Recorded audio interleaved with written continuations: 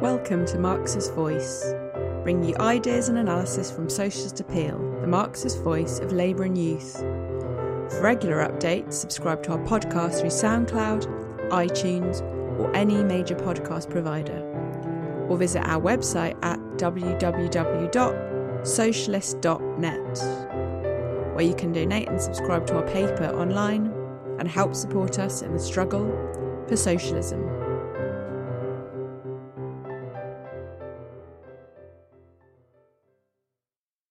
On Friday, I was reading this article on The Guardian. I don't know if some of you might have read it.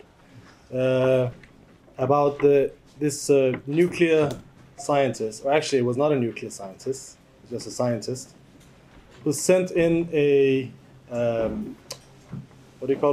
submission to a conference about nuclear science, completely made up of autocomplete function of the iOS mobile phone system. So it was a abstract of complete gibberish called "Atomic energy will have been made available to a single source," and it was accepted. And I think that really reveals something about the crisis that we see in modern science. That in spite of the fact that modern science has come traveled far, and we are capable of things that no human being would have imagined even a few decades ago. Nevertheless, there is a deep crisis in modern science, and it also reveals that the role of philosophy in science and in society is far from exhausted. For centuries, the development of modern science put mysticism and idealism and obscure ideas on a back footing. Modern science was kind of the main weapon to fight against idealist thoughts and religion. But today, these kind of ideas are finding their ways back, supported by the capitalist system and the capitalist class, which is in senile decay. Now, the bourgeoisie initially came to power on a wave of radical materialism, but today they're falling into the most conservative idealism to justify their rule and their grip over society. We have ideas such as postmodernism and neo-Kantianism, which are arguing that nothing really matters, everything is completely subjective, and your most basic primitive desires are the measure to judge society and nature. History is a pile of random events, and class struggle is a childish mirage. The field of philosophy itself has been swamped with obscure ideas,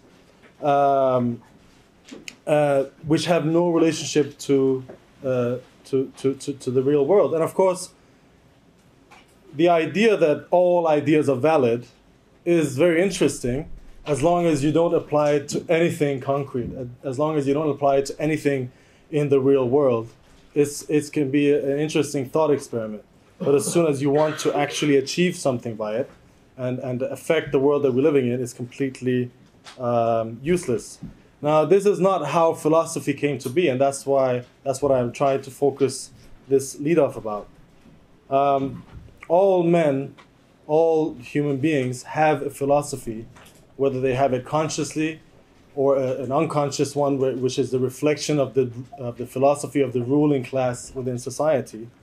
And in fact, Engels went so far as to say that dialectical thought is one of the main traits which distinguishes human beings from animals.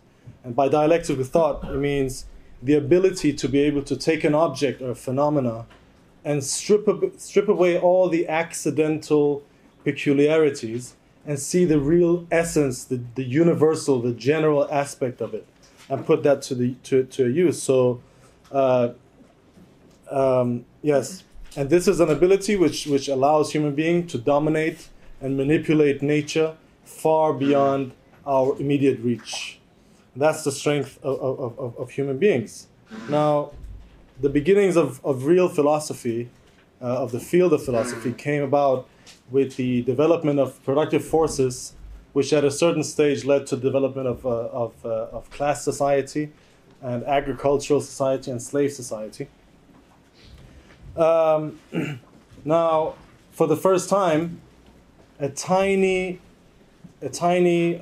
small part of the human population could actually stop working and dedicate their lives to speculation, to thinking, to inventing, to developing ideas and culture and art. In Greece, for instance, in ancient Athens, in the period we're talking about, which is about 700 to 300 BC, you had the population of 300,000, of which only 80,000 were Athenian citizens. And of those, a minority, again, were aristocrats and basically the ruling class, which meant that this minority was leaning on the on the labor of hundreds of thousands of people who were dispossessed one way or another. And this is a similar thing we saw in many of the ancient civilizations in Egypt, in Mesopotamia, and in the Indus Valley, where you saw, along with the rise of class society, also the rise of philosophy and speculative thought, you can say. But the first steps of the first signs of this type of thinking was always in the form of, was always mixed with myth. So you had the development of religions and mythical stories trying to explain nature and the laws of nature. In ancient Greece, the same was the case.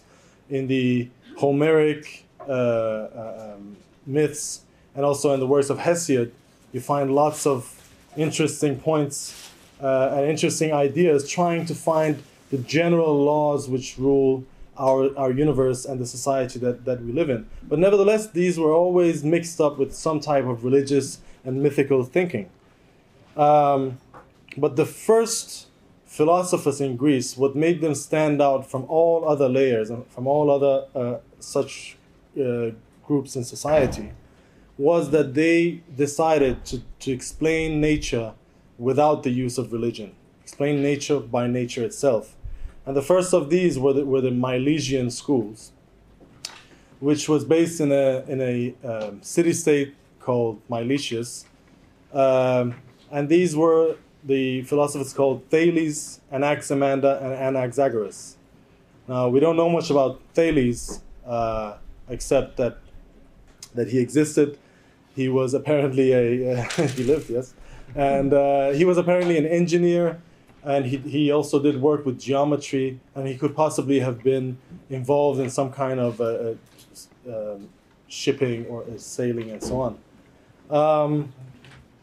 But what Thales began by asserting was what all these group of philosophers tried to do was to find one element, one element which was the building block of the universe, one principle which was the main principle of the universe. And this is not an idealist principle as a great idea or such, but a materialist one. And for Thales, this was water.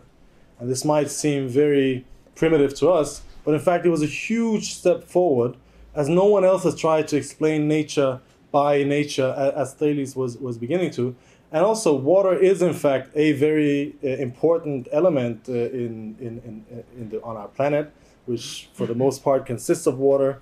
For the Greeks, of course, for whom water was a lifeline, that this was the sea trade was the basis of their civilization, and also in everything living and everything.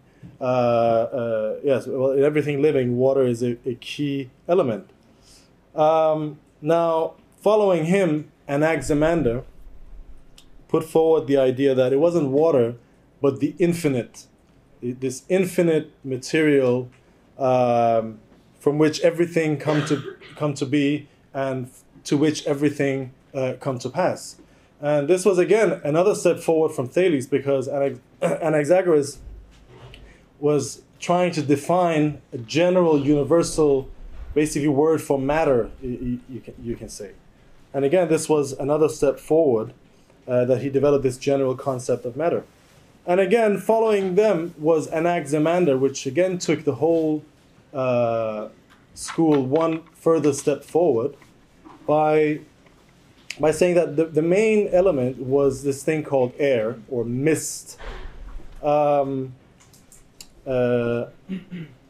it wasn't as the air that we explain it today, but some kind of concrete element of which nature is composed.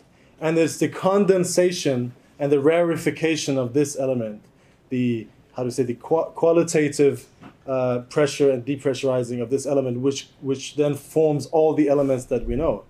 And one of the 20th century philosophers actually said, well, if he was talking about hydrogen, he wouldn't have been too far off the mark. Of course, this is all speculation, but it reveals the immense steps forward that these people were taking and the extremely advanced conclusions they were coming to based merely on speculation without any of the advanced tools and knowledge, accumulated knowledge that we have today. Now, parallel to these, you had the development of the school of Pythagoreans. Probably everyone here knows Pythagoras and some of his equations from school. The Pythagoreans was like a kind of a cult, really a semi-cult and semi-philosophical brotherhood. And what they thought was that everything is numbers, basically. Everything can be quantified, ergo everything is in numbers. And they found these magical numbers, 1, 2, 3, 4. They were very powerful numbers because put together they would make 10.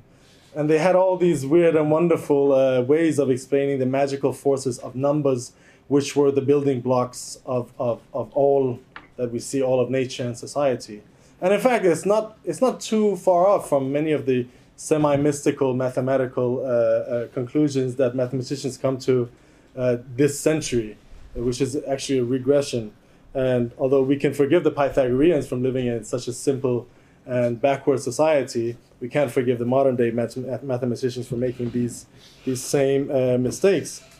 But the point of the Pythagoreans was that for the first time, they clearly tried to expose a worldview based on ideas. So basically, the Pythagoreans brought forward the birth of idealism as we know it, because in reality, obviously, there is no such thing as numbers. Numbers is a way that we try to generalize quantitative measuring of nature, and it's obviously a very powerful tool, but it doesn't exist outside of nature. It's merely a approximation, a generalization of our view of nature. But for them, they turned this idea that human beings have come to into reality itself. So they made the idea dominate society, and society and nature being a reflection merely of this idea.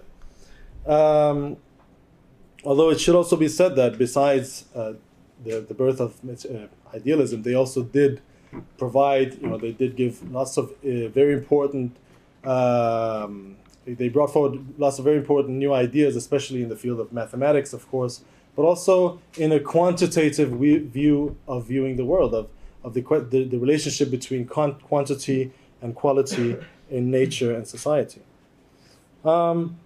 Again, slightly after these, from 535 until 475 BC, we had a philosopher called Heraclitus, whom we know actually very little about because very little has remained. We know about his ideas from other philosophers and from a few fragments which have come down to us. So I think in total there's about 130 statements that he made. But Heraclitus, who wrote in a very poetical manner, and he was actually called the dark and the obscure by his contemporaries, had some extremely profound ideas, which all were about change and motion, and the fact that that's the main principle in nature, that nature is in a constant flux of changing, coming into being and going out of being. And even more, probably more fundamental to his ideas were the fact that contradictions are an inherent part of nature. And in fact, without contradictions, there wouldn't be any movement and there wouldn't be any nature. In fact, he says of the Eleatics who tried to prove that there was no contradictions, he says, well, they're trying to destroy the world. They're trying to destroy the universe. You might know him because he said things such as, you never step into the same river twice. I think that's the most famous of his ideas. But also, one of the ones I found most interesting is the question. He says, there is harmony in strife, like the, It's like the bow and the lyre. So that's how he explains nature of the harmony of coming together of opposite tendencies, propelling movement and development and change forward. And he was also a monist, so he as opposed to the dualist view of nature that the Pythagoreans had, i.e. that there's one world of ideas and then there's one real world. Heraclitus was a monist, saying there's only one principle, and that was for him fire. Now that's not the same fire as the elements, the very primitive notion of fire. I think what he really meant was energy. In fact, was the consuming and the changing, constantly changing nature of matter through which is completely connected with energy. Now, in contrast to Heraclitus, you have the Eleatic school, which was by Xenophanes, Parmenides, and Zeno. Those are the main teachers of that school. Now, they try to contrast Heraclitus by saying, well, if you want to have movement, if you want to have change, that means you have to go from being to not being. Things go from being something to not being something else. And in fact, they can both be and not be at the same time. But they say, no, not being does not exist. Not being cannot exist. Therefore, they can only be. We can only have one whole unity of being, which is never changing and never developing. Now that sounds like a very, very nice idea, a very consistent philosophy, but of course it had no relationship whatsoever, again, to the reality that we live in. Nevertheless, they did make some very, very profound, they had very profound ideas, and probably the most significant one of them, Zeno, brought this philosophy and this school to its logical conclusion, which is dialectically its opposite. Because he actually put this into practice by having these paradoxes of Zeno, which you might know have learned in school, by saying, you can never reach, if you shoot an arrow and it halves the distance towards its aim every time, constantly, it will never reach its goal. It will never reach the end of the room. And the other one, which is also very famous, is Achilles and the turtle, I think. And obviously Achilles is running much faster than the turtle, but every time the turtle moves 1 meter, the Achilles moves 100, and so on, and they will never ever reach, and Achilles will never overtake the turtle. Now, this is a very interesting, concrete example of the idea that not being cannot be, because the only way to solve this paradox is, in fact, not by putting up time and space into individual points that you can stop and say, this is where the arrow is at, because you can never do that. In fact, anytime you try to pinpoint anything and saying this is where this specific element is at the moment, it has already passed it. Everything is in constant change, and that goes down to infinite depth, you can say.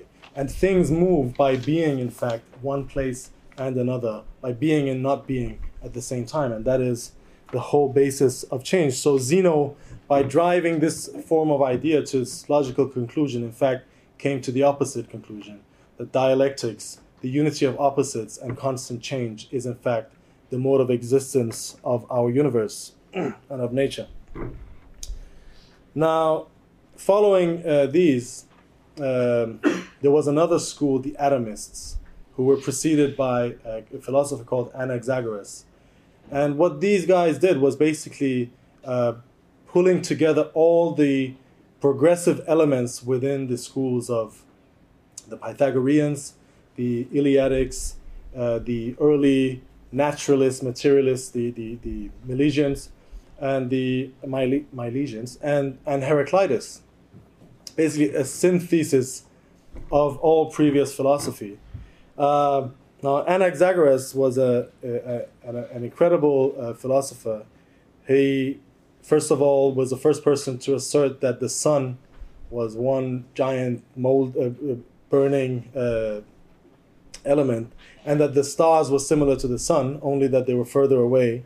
He also explained that what we see, the light on the moon, is actually a reflection of the light coming from the sun. And he made many incredible astronomical discoveries, which were then forgotten for thousands of years and only rediscovered recently. But the main point of his philosophy was that everything is infinitely divisible, and matter made of particles, an infinite variety of particles, which organizes itself in certain ways and becomes the world that we see today. Now, this created the bridge to the first atomists, which was a guy called Leucippus, which we don't know much about, and Democritus, who was his pupil, who took this idea of the particles and said that, well, the universe actually exists of two things. One is atoms, which means undivisible, of these particles, which are called atoms, and then the void, which is a absolute vacuum, which is nothing, which is basically atoms are the only thing which remains in the end. And it's the interaction of atoms. This is the general idea of the school, although it developed throughout time. But what they say is that it's the ever-changing interaction of these atoms coming together and going away, which forms the basis of the world as we know it today. And obviously, that was an amazing anticipation of the discoveries of modern science. It makes it, considering the extremely low level of the productive forces and the tools and the science at the disposal of these people, it's incredible that they get to these conclusions. They said that eternity, the matter is infinite, and so is time, and it's in a state of infinite, continuous change, coming together and coming to being and going out of being in different organizations or different formations. They also said that nothing can be created, so matter cannot be created or destroyed, and neither can energy. Again, things which are relatively new to modern science, only about 100 years old. And even then, we still have scientists actually who doubt these things, and who say that that's not the case. We'll get to that later on. They also said that the universe is infinite, and so is time. There's no origin, no beginning of time, and no end. Now, if we compare it to today, I think it really reveals the strength of systematic philosophical thought, of a conscious philosophical approach, and a conscious approach to method in modern science, and what the lack of it, what the lack of such an approach can lead to. Because today we have the ideas, which basically say that time just came to being 20 million years ago, and so did all matter, so did all the whole universe. Obviously, the main question is then, what was there before then? And there's no answer to that. But if they had a philosophical approach, a materialist method, they would probably much easier get around these questions. Now, at the same time, you had, Greece at this time was a society in extreme flux of wars, revolutions, counter-revolution, crisis, decay. And this is a time where, obviously, this is a time where new ideas come to the fore. and reflect themselves in different ways. I think also this is one of the reasons, the differences between Greece and similar societies in Egypt and in the Indus Valley, for instance, which were far more stable and therefore had a different philosophy coming out of them. But in this situation, you had the rise of a group of people called the Sophists, who were a group of people. I think the most well-known of them are Protagoras and Gorgias, who were people who would travel around to different cities and teach for a living. Professional teachers. They would teach rhetoric or morals and other things. They were basically professional educators for hire. But there were also rhetoricians. Is that how you say it? Rhetoricians? Rhetoricians for hire. They would be hired in the political discussions to put forward certain views of certain layers in society. And their overall worldview was, could be described as doubt everything, right?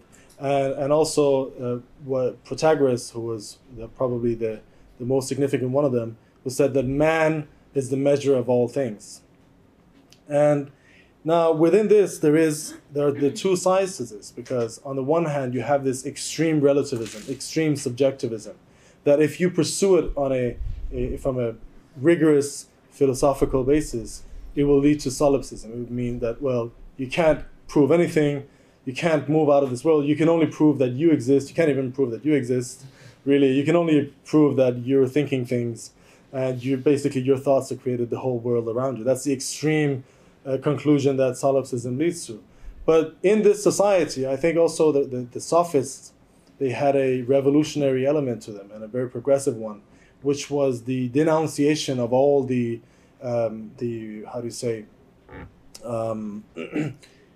formal veneer of civilization when everything was falling apart. The aristocracy was drowning itself in all kinds of degenerate actions. And the Sophists spoke the truth on the one hand, explained what was, that there is no morals, that as you can see, every man in Athens does what he wants to. And at the same time, to challenge every notion, all the pre-existing notions that existed, which could then later on be questioned and put under a more methodic development, I would say, investigation by other philosophers. That was the role that they played. And I would also say that this also makes them completely different to their sisters and brothers today, which is the postmodernists, the neo-Kantianists, all these things that we see today, which is an extremely conservative thing. In fact, they don't challenge any existing idea. If you view modern postmodernism is mostly about challenging sexuality and, well, which can be interesting, but which doesn't change anything of the fundamental basis of society, and doesn't change anything, and doesn't challenge the fundamental ideas which are put forward by the ruling class. But that's not how the first Sophists reacted. They put everything under criticism. And they were a reaction, in fact, to the dissolution of the old society. Now, another reaction to the dissolution of old society came from Socrates and Plato, who lived between 469 and 348 BC. Now, they lived in an extreme period of extreme instability. There was a revolution, a counter-revolution. There was a war, 30-year war with Sparta, and the whole of the Athenian aristocratic degeneration was visible for them to see. And also, all of this was followed by the rule of the 30 tyrants, which was imposed on Athens by Sparta. And a lot of the ideas that Socrates and Plato tried to portray, of course, we don't know much about Socrates, came from I think a criticism or a reaction towards this society, and I'll explain why. Now, Socrates didn't write anything himself. He was against writing because he said, if you write something, you write, or if you say something, you say it in a specific context, and you can never recreate that context in writing. Ergo, you should never write anything. But other people have written about it, and more specifically, Plato uses Socrates as his main hero throughout his works, and really raises the work of Socrates and in a thorough scientific manner, and it creates an exposition of it. Now, the main thing that Socrates did, if you read the Socratic dialogues, was what? First of all, he would sit around in the agora, in the marketplace, and he would go discuss with people. First of all, this indicates the level of the economic situation, that a certain class of people could afford to do this, could actually not do anything, then just think. But his method was extremely important in that he would go to different people and he would ask them simple question: what is the good? What is virtue?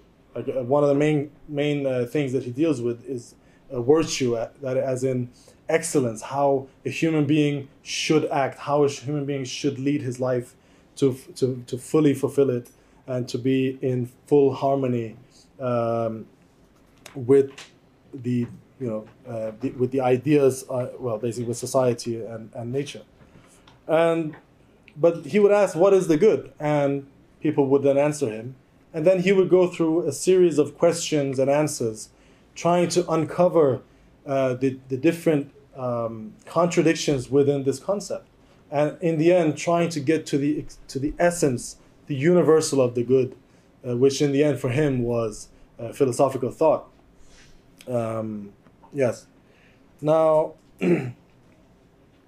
that's the classical dialectical form of discussion, where you present a thesis, and then there is an antithesis presented to that. And from the clash of these, you have in the end a synthesis, that even if you don't reach an agreement, you go out with a far deeper understanding of what both parties initially started with. And Socrates saw this as his main task in life, to make conscious the unconscious ideas which are in men. And in that respect is not much different than Marxists, the way that we work towards the working class and as revolutionaries, is to make conscious the dormant, inherent interests and ideas of the working class. And Socrates saw himself as a midwife of ideas. He tried to make people conscious, he tried to make people think.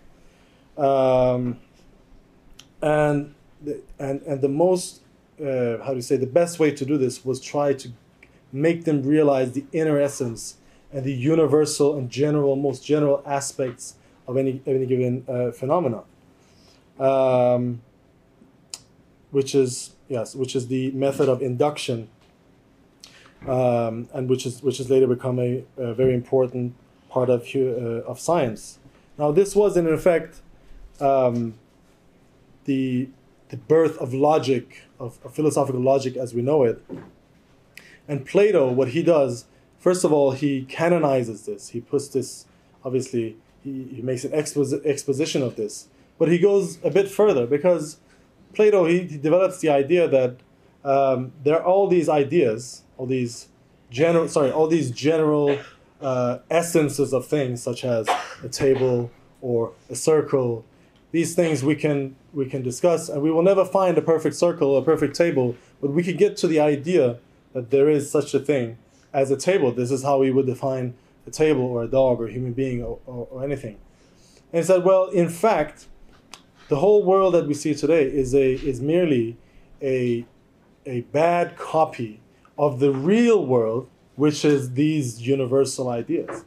And that is the task of the philosopher, is get to see the real world, to understand what the real world is about, and bring it to society. And this is the theory of the forms that he developed, that the reality, in fact, all of this that we see today is non-existent. It's not real.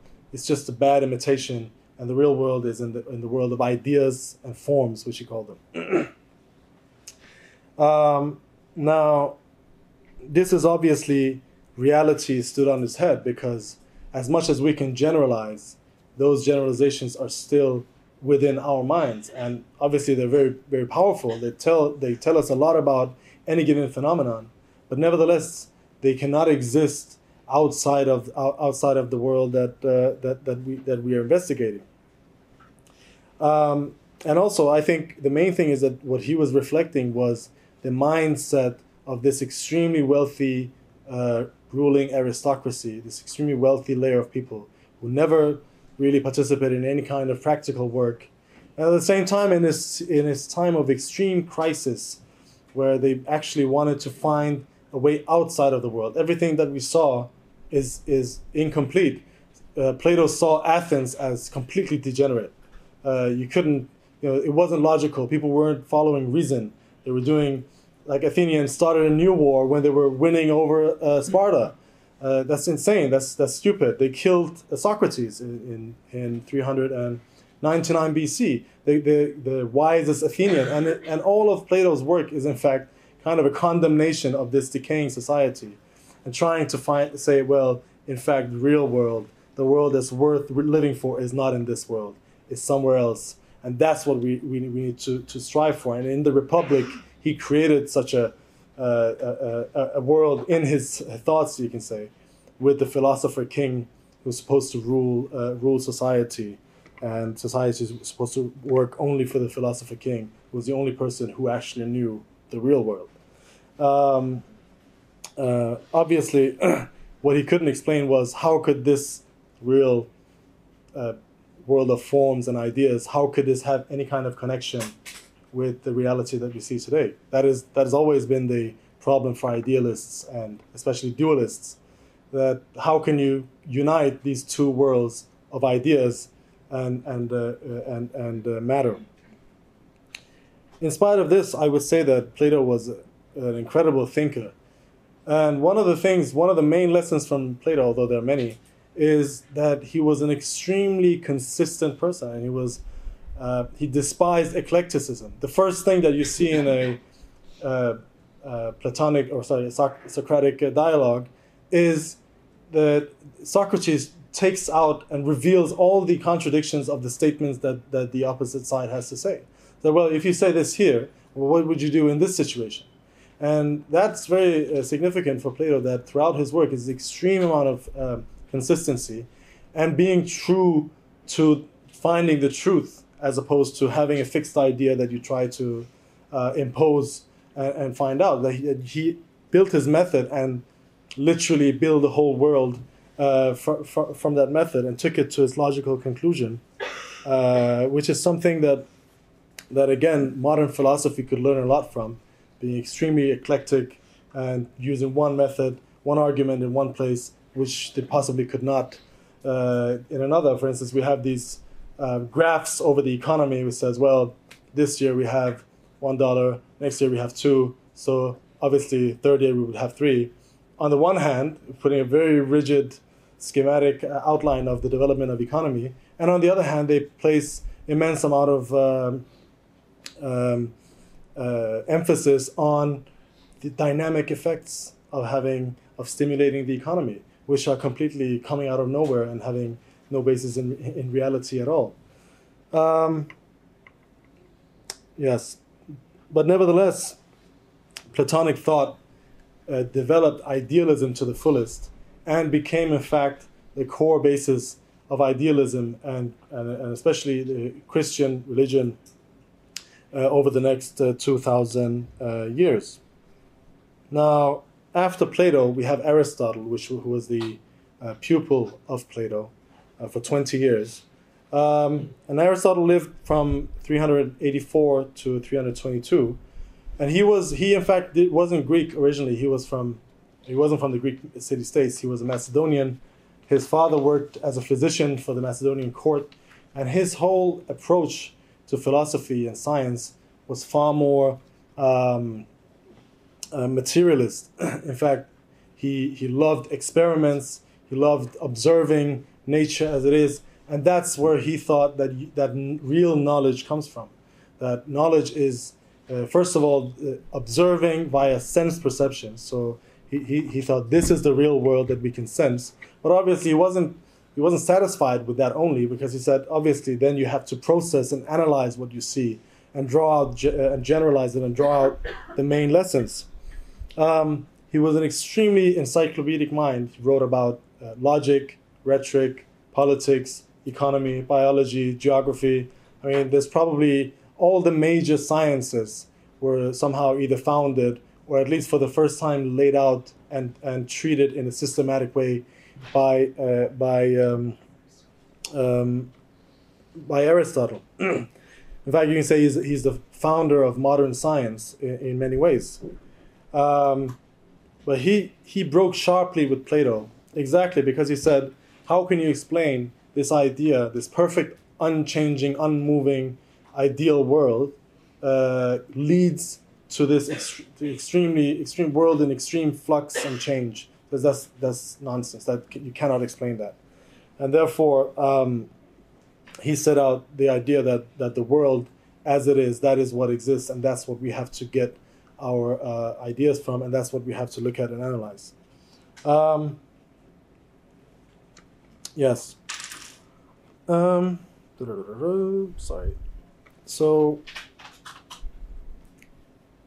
one of the things that Aristotle is known for is that he put down the basis for formal logics, which is still the basis for the formal logic which is being taught in many universities today, which is essentially the idea of that A is equals A. That is the main underlying idea in his logics, is that when you have a statement, when you try to discuss or analyze something, looking at it, that is that. This bottle is a bottle. A is equal A. And that is obviously a very powerful thing when you try to systematically analyze things, categorize things, and get an initial understanding of a certain phenomenon. But as soon as you try to go a bit deeper and a bit closer to that phenomenon, obviously A is not equals A. No two A's are alike if you go really close and look at it. No two bottles of water are exactly alike. Not only are they not alike, but they're constantly changing, and they're moving even further away or closer towards being alike, and then further away again. There's a constant change and flux in society. And so therefore this idea of A is equal to A cannot really explain give us a deep understanding of the complex processes of the world.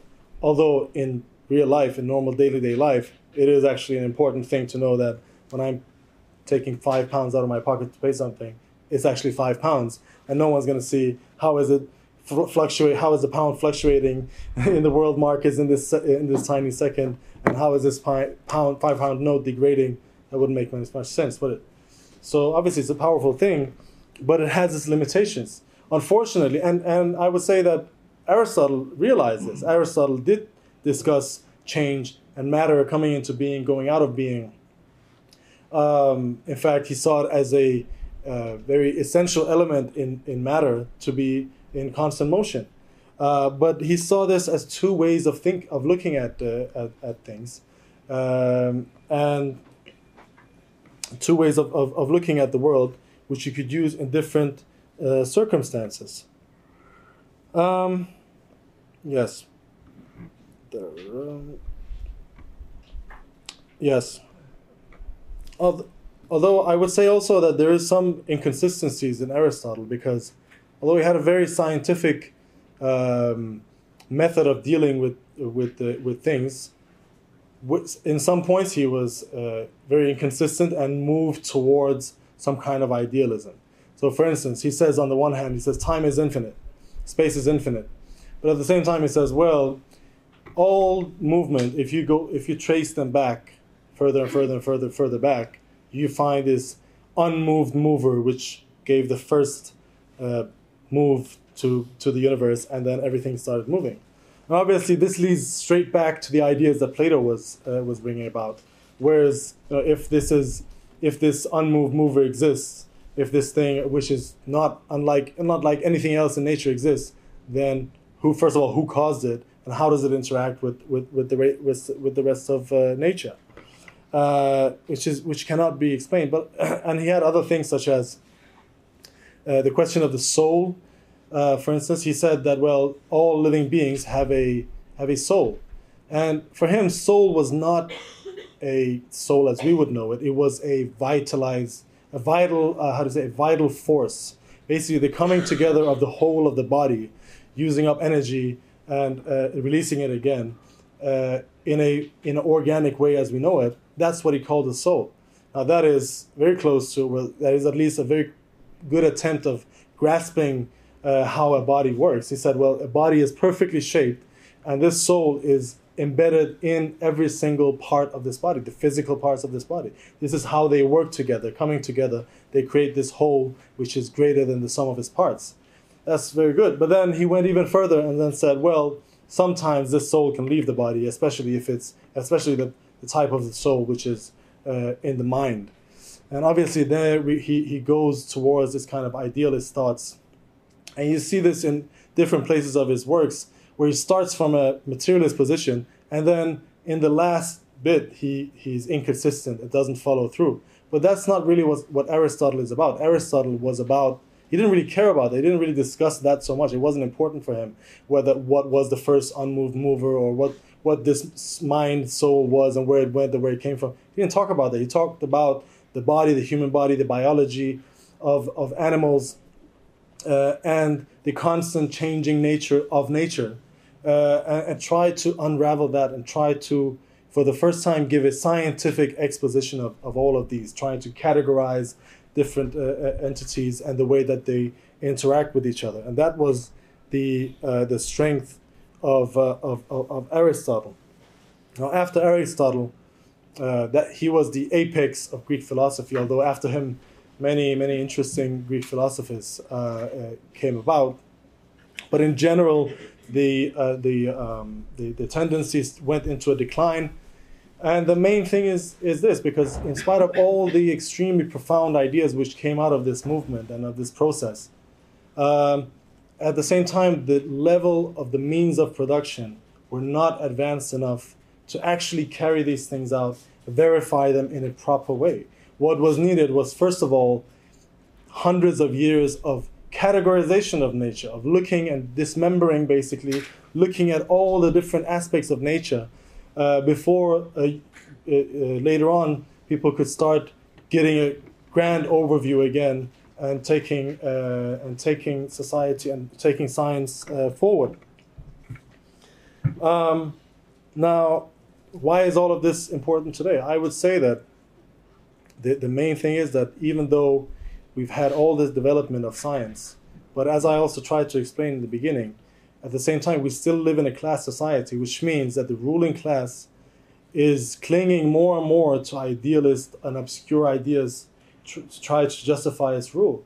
And we see the creeping in of idealist ideas into every single field of science, of art, culture, and politics, and knowledge of society. For us, philosophy is an extremely important thing, not just because it's interesting, which it is, but in order to understand how the world works and in order to change the world, basically. And in fact, in Greek philosophy, I think what we can see is the potential of humanity, because here we had a tiny taste of what we are capable of. In fact, these philosophers, by power of induction, basically, went far, far beyond the capabilities of their time. Now, today, we have the development of science and technology and industry to an unheard level, which means that not only a tiny group of people can be freed up from labor to put their time to the use of development of science, technology, and philosophy, but we can free up all of humanity, in fact. The potential there exists in a very short period of time in a socialist society to free up immense resources, which will mean that these ideas and these people we see today will be recreated on a far, far higher scale, on a far, far higher level. That the process that we saw taking place in ancient Greece is only a taste of what we can actually achieve in a socialist society. Thank you very much.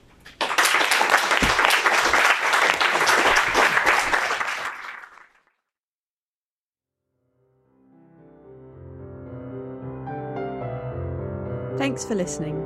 We hope you enjoyed this episode of Marx's Voice. You can subscribe to our podcast through SoundCloud, iTunes, or any major podcast provider, or visit our website at www.socialist.net. And if you're able to, please donate or subscribe online and help support us in the struggle for socialism.